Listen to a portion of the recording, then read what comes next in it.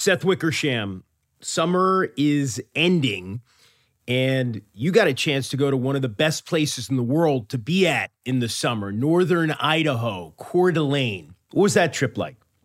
Yeah, in July, right after 4th of July, I find myself in Coeur d'Alene, Idaho, at Gaza Ranch, which is this incredibly exclusive yet rustic golf course up in the mountains with these great views of the lake. And I found a group of guys who sit in the corner of the lodge and with a table that overlooks the lake, and they call themselves the Breakfast Club. They meet every morning at 8 o'clock. And the members include Wayne Gretzky, John Elway, John Cooper, who coaches the Tampa Bay Lightning, won 2 cups, former baseball star Pat Burrell, former NHL tough guy Kelly Chase, and also former Saints coach and current Broncos coach Sean Payton.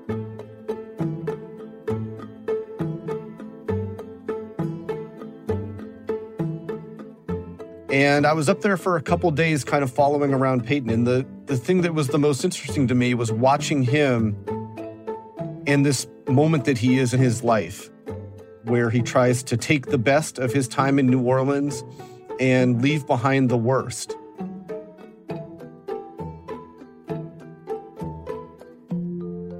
One of the things that, I think has defined his tenure is these grievances. And I think that the grievances, they began with Bountygate, and they've piled it up enough over the years. They've kind of become his reality.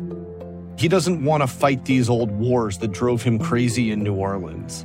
He doesn't want to waste his battery energy on it. But he sometimes does anyway. And it's kind of part of the entire package when you hire Sean Payton, that you're getting this brilliant offensive mind, and you're also getting someone who doesn't forget slights. We kind of have this idea of him as this precocious young offensive genius, but he's 59 now, and he's graying around the temples, and he has to squint if he's not reading his reading glasses. This is really the last act for him as a coach, and I think it's going to define his legacy, whether it's going to be one of the many coaches in the NFL who's won 1 Super Bowl and is kind of stuck at that, or whether he's going to be able to figure it out, rescue the Denver Broncos, save Russell Wilson, and become the first coach in NFL history to win a Super Bowl with 2 different teams.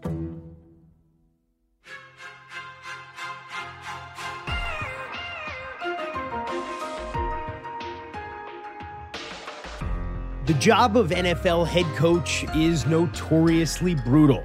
Endless hours of grinding tape, scheming up game plans, endless headaches, logistical challenges, personnel issues, public relations battles. It is not a job for the faint of heart. And yet, after a theoretically relaxing season away from the game, 59-year-old Sean Payton has decided to return to the grind. So today, with the NFL season upon us, Seth Wickersham explains how, in spite of the litany of grudges and grievances Payton has held against the league for many years, he just can't quit this game. I'm Jeremy Schaap. It's Thursday, September 7th, and this is ESPN Daily.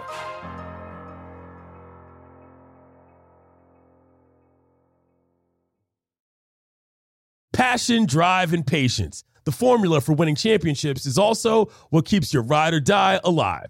eBay Motors has everything you need to maintain your vehicle and level it up to peak performance. Superchargers, roof racks, exhaust kits, LED headlights, and more. Whether you're into speed, power, or style, eBay Motors has you covered. With over 122 million parts for your number one ride or die, you'll always find exactly what you're looking for. And with eBay Guaranteed Fit, your part is guaranteed to fit your ride every time or your money back.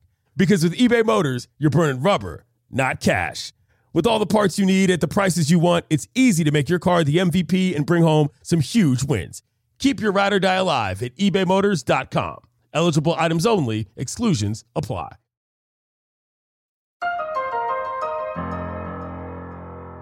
Seth, Sean Payton has been someone that football fans have known about for a long time. When did you first get to know him? I mean, I knew Sean Payton years ago, but I would say that like most of our conversations happened in the past couple years, and there was one that stood out.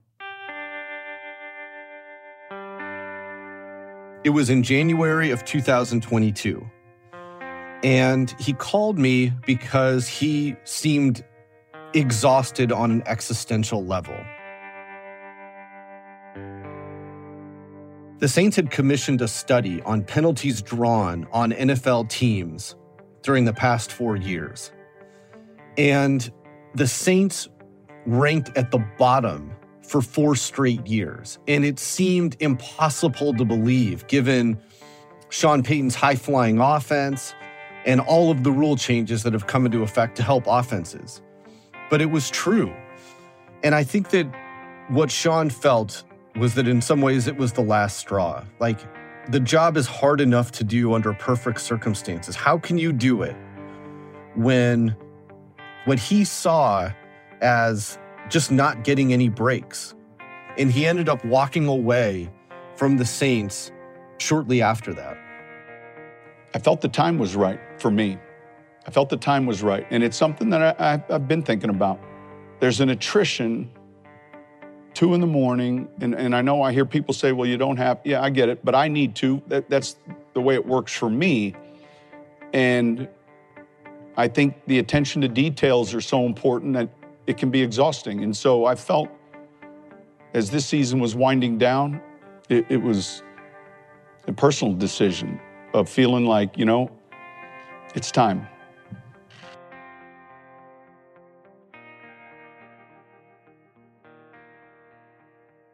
How did he end up in one of these jobs in the first place? How did Sean Payton become an NFL head coach?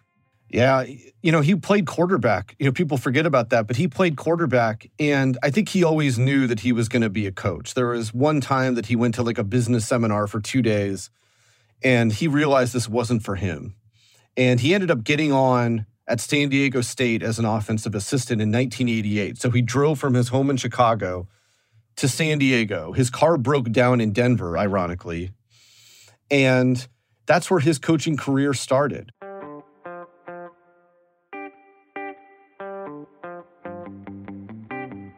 He worked his way into the NFL, and 2002 was really a seminal year for him. His mom got sick with cancer. It was a short battle, and around that same time, his reputation around the league as this precocious young coach took its first hit. He was with the Giants as the offensive coordinator. Jim Fossil resumed play calling duties from him and kind of made a public show of it, and it hurt Sean's reputation. And we all know that coaching in the NFL is a spectacularly unhealthy way to live, that it crowds out parts of the human soul, and that was just a huge crossroads for him. But he ends up getting hired by Bill Parcells at the end of the year to go to Dallas and be his offensive coordinator. And with it comes a warning, and that's that working for Bill is not for the well-adjusted. Sean fit into that, and he took it to an extreme. He ends up getting hired by the Saints in 2006. And, any semblance of life balance was over from the moment that he got that job. And he told me it took him 6 years on the job in New Orleans before he felt like that he had a good handle on all of the different facets of the job. But he won the Super Bowl in his 4th year, right?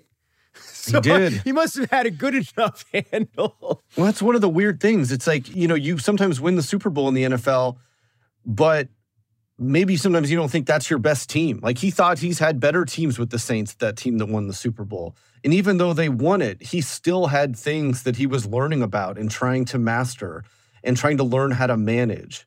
And Bill Parcells told him when he took the job with the Saints that 5 or 6 things are going to come up every single day that have nothing to do with winning or losing.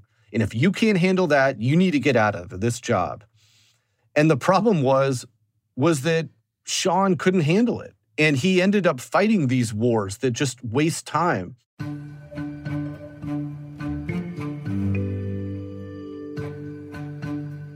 He battled the league office on everything from the tunnel that they would leave through in neutral site games to mics for NFL films or for the broadcast crew. He got upset one year because the Christmas tree in the New Orleans Saints building was too small. Remember, in Bill Parcells' coaching tree, I mean, you learn a lot about paranoia. Sometimes they really are out to get you, though, Seth. They are. But for a year and a half, there was a guy on the sideline, and Payton was convinced that he was a league spy, and he would give him like the evil eye. And finally, 18 months after the fact, he realized that he was actually the on-site concussion specialist. And he went up and apologized to him for the evil eye that he had been giving him for all those years. You would think he might have been able to clarify that earlier if he'd simply asked.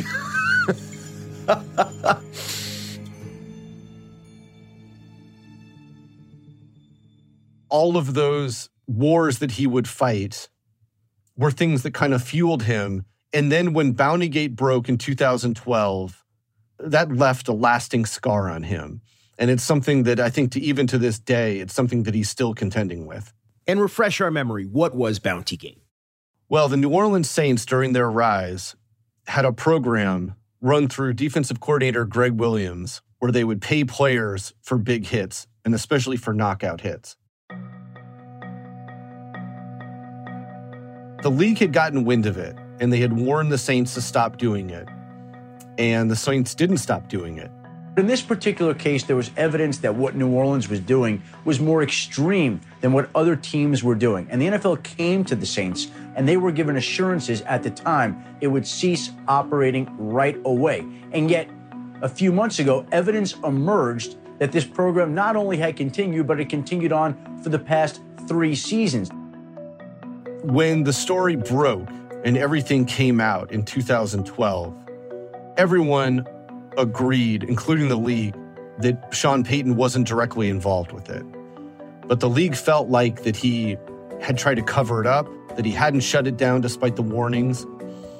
Commissioner Roger Goodell didn't think that Sean Payton was honest with him, which anyone who knows Roger Goodell, if he thinks you lied to him, it's over. Tom Brady can attest to that.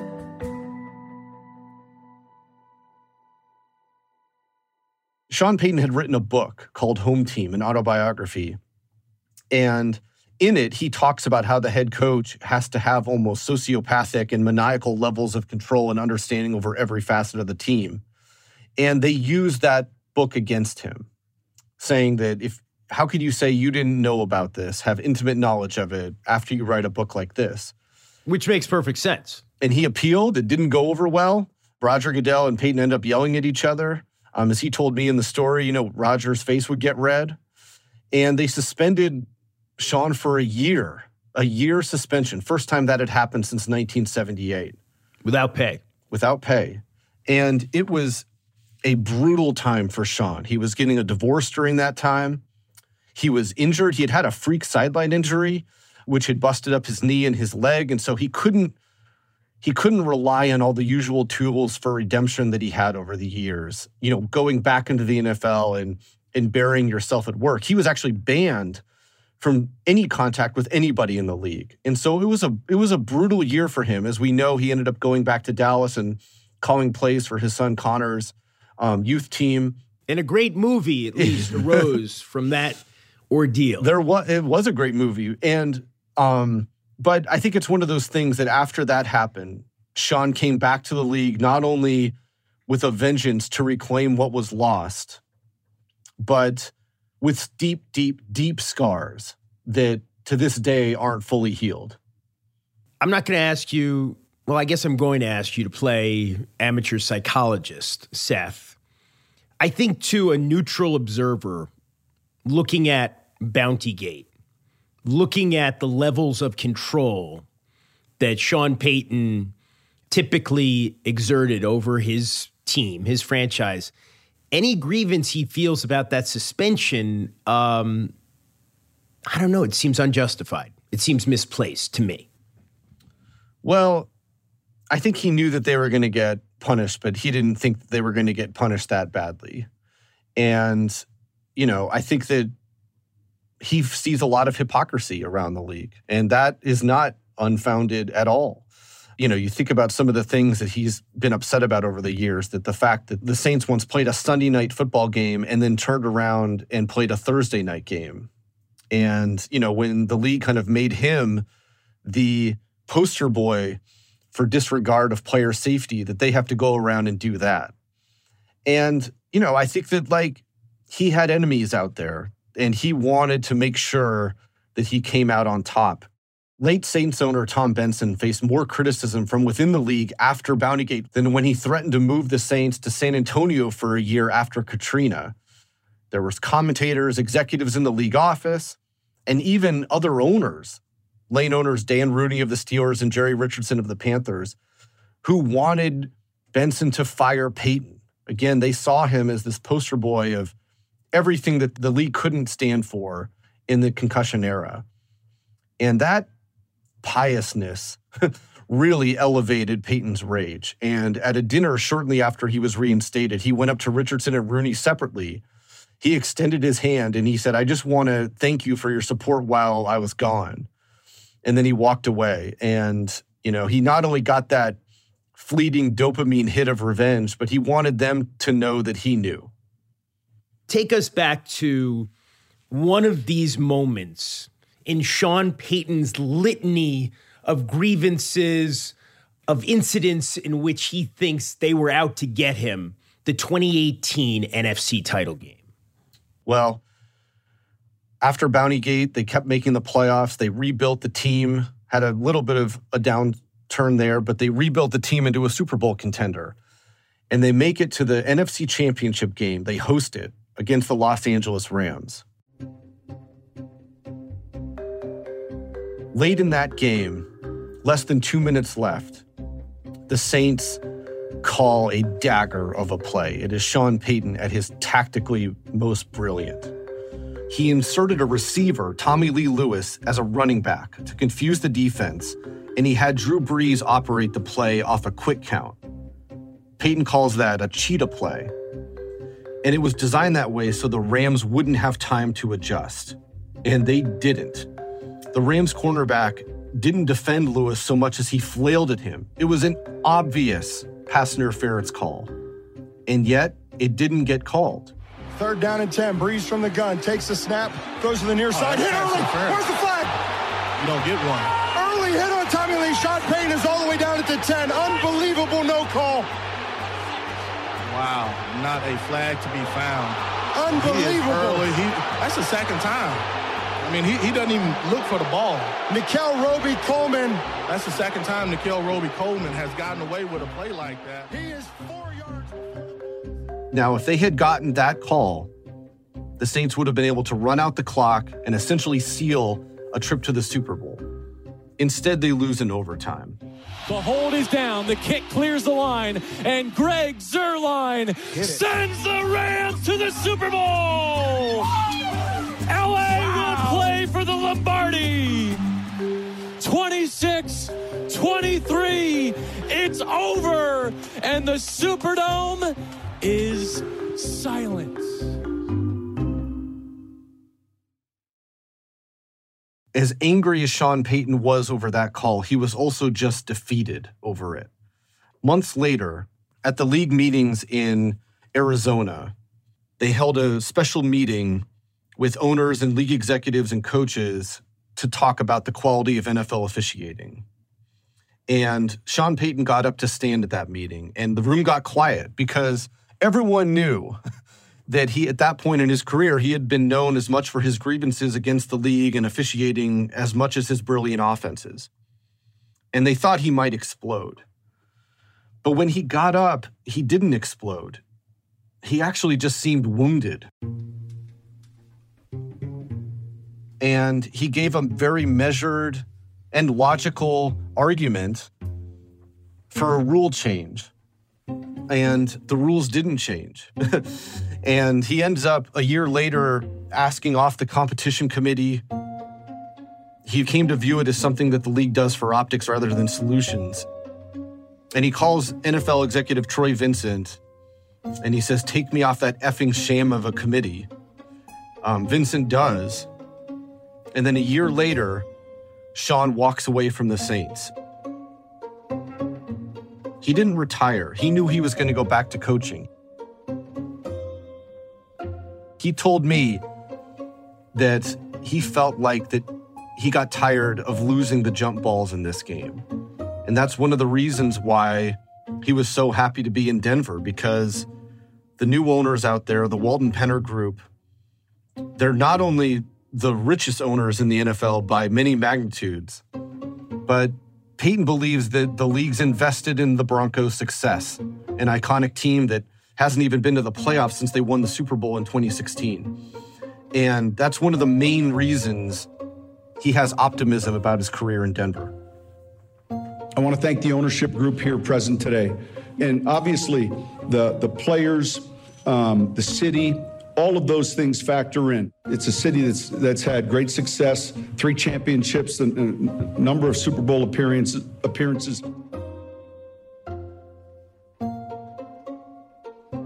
After the break, the budding feud among Payton, the Broncos, the New York Jets, and Aaron Rodgers.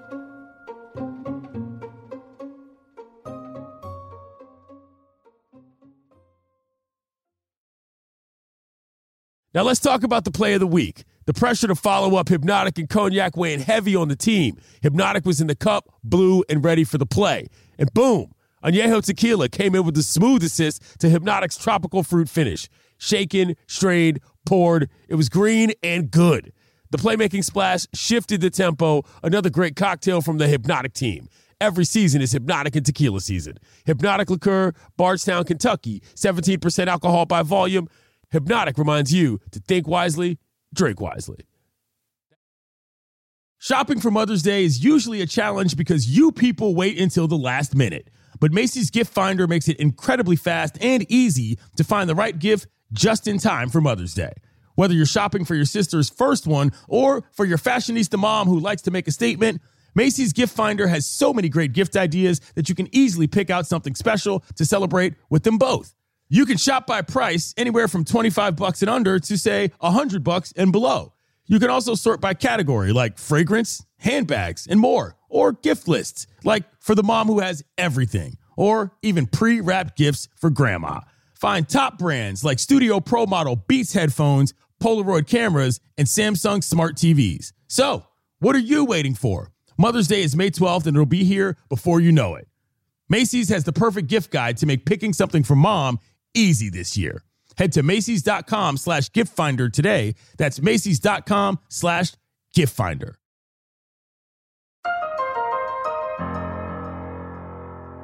So, Seth, Sean Payton did not coach this past season in the NFL. This time, the year off was his choice. How was this sabbatical being out this year?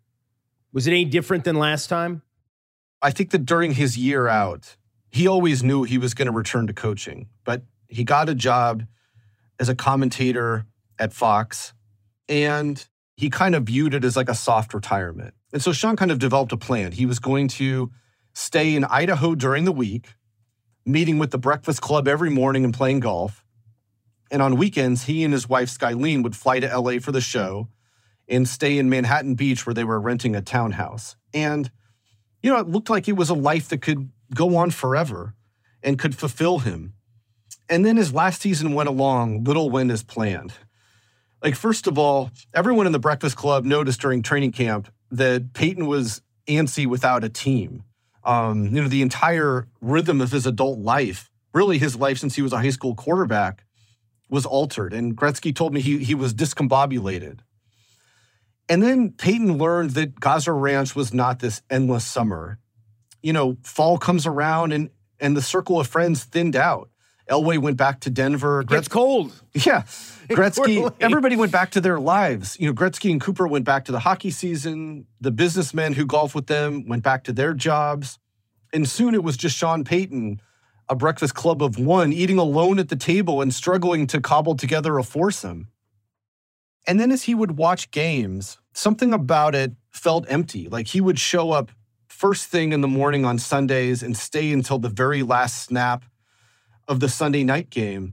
And, you know, the best thing about a studio job is you can clock in and clock out, but he wouldn't do it. The producers would tell him he was free to go home, and he was kind of like, I got nowhere to go. Yeah, why wouldn't you want to come back if you're in good health? You're 59 years old.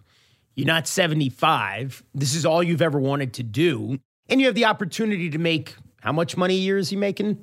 $7 million? He's making a lot. No, he's reported to make, I think, closer to 17 or 18. Okay. All right. So you'd have to be a very unusual person to say no to $17 or $18 million a year to do the thing you've always wanted to do your whole life when you're still young and healthy, right? I don't think there's any question that he was going to come back. But again, he's a very affable person. He's one of these people. His wife, Skylene, one of the things she just loves about him is how no matter what circle he's in, whether he's hanging out with John Elway or Wayne Gretzky or, friends in music, he was obviously great friends with Jimmy Buffett, Kenny Chesney. No matter what circle he's in, he has this charming way of taking the conversation over. And he can tell these stories that just have everybody in stitches. And yet you go into a building, you become a football coach, and there's a Jekyll and Hyde aspect of your personality where it doesn't matter anymore if you come off like an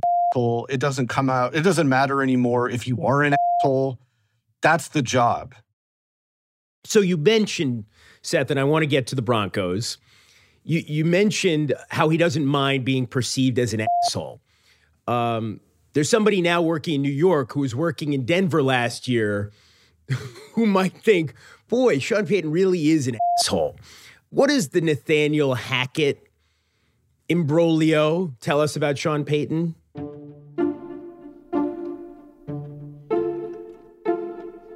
Look, Sean Payton took over the Broncos for a reason. And Nathaniel Hackett's 15 games as the Broncos coach was a complete disaster. And it was obvious that he was in over his head.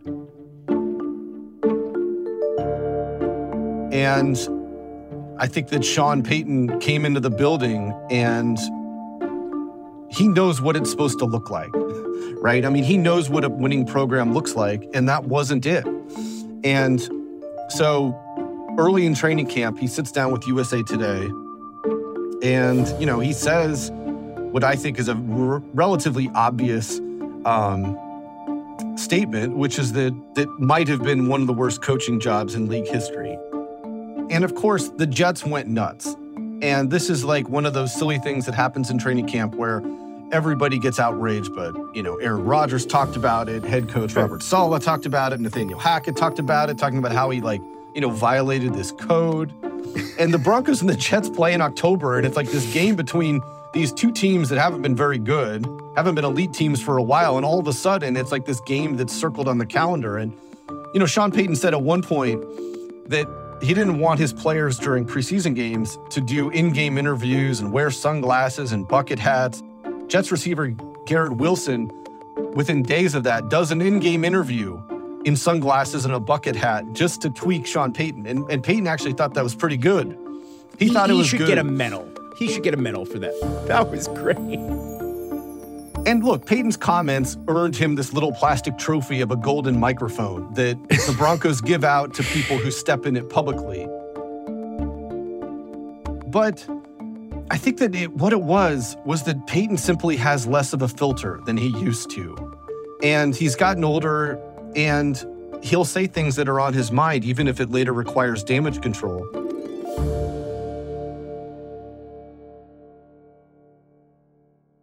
What does Sean Payton think about this future Hall of Famer who is now his starting quarterback, who is coming off not only this dreadful season, but as you detail in your story, he's become the butt of jokes. So this is the key relationship. This is the key player.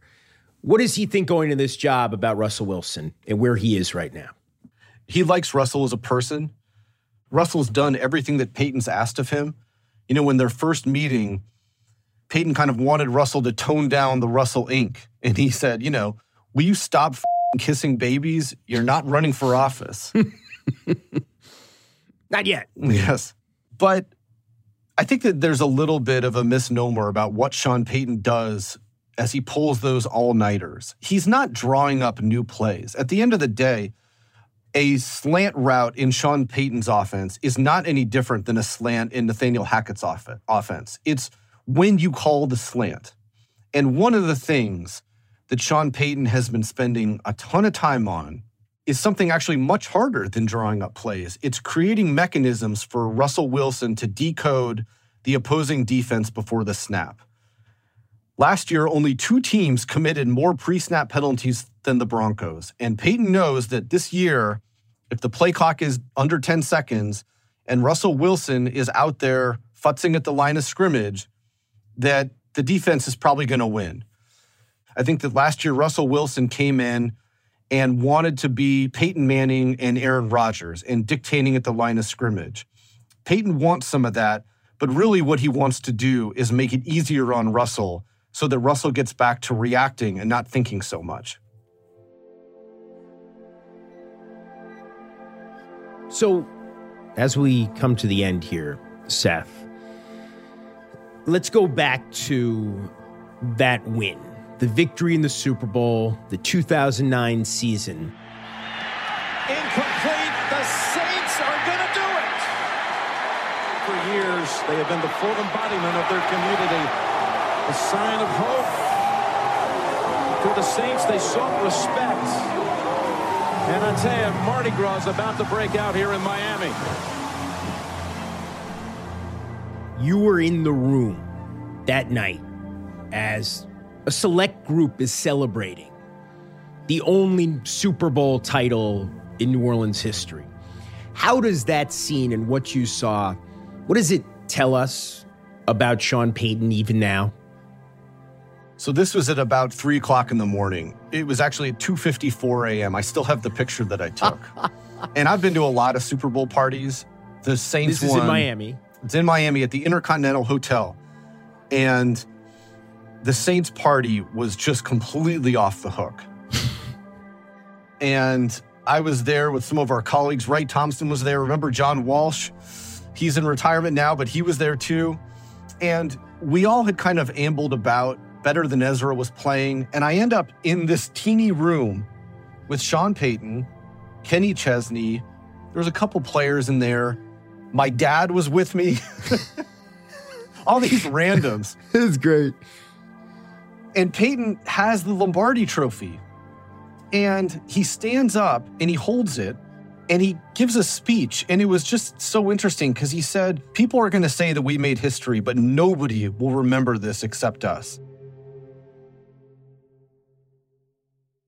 And I thought that was so poignant because coaches never say that after a Super Bowl. If anything, they say the opposite, that nobody's ever going to forget. But he's wrong. Everybody's going to remember the Saints winning the Super Bowl. I think he felt like that, the next day was going to start to whittle away at the night's joy. And really, I asked him about this 13 years later when we were in Idaho. And he said he remembered that speech and he had this great design of how he wanted to give that speech to the team after they won the Super Bowl. But then the NFL machine took over. He gets the Gatorade bath, cameras surrounding him. Then he's getting ushered up on stage by league suits. He ends up yelling at league suits there because they're trying to dictate what players can be on the stage and what can't. And he tells them, he's not going up unless every player that wants to be up there is going up there. Well, we talked about it at halftime, and it's really it's a credit to every one of these players here. There's not enough room on this stage for all of them, but they carried out the plan. And I'm just proud. I'm proud of this team, the coaching staff, and everybody back in New Orleans gets a piece of this trophy. Here we go. And after the game, he's meeting with reporters. One interview leads to another, and he got sad because he realized that the locker room was empty. And he got on the bus to go to the team party, and he was just overcome that this moment that he had waited his entire career for was slipping away. He actually asked the bus driver to slow down because he couldn't stop time. He just wanted to try to make this moment last a little longer. And when he got to the hotel, the party was happening. There was no chance. And it hit him that group of men and women, the people on that team, were never going to be together again. And he was sad, and that's why he gave the speech to us. And I think that, believe me, if they win the Super Bowl in Denver, he's going to give that speech. He's going to find a way to get that team together before the machine takes over, and he's going to give that speech to them. Seth Wickersham, well, I certainly can't wait to see the reaction after the first call goes against the Broncos this season. It's been a pleasure, sir. My pleasure, man. Great to talk to you as always.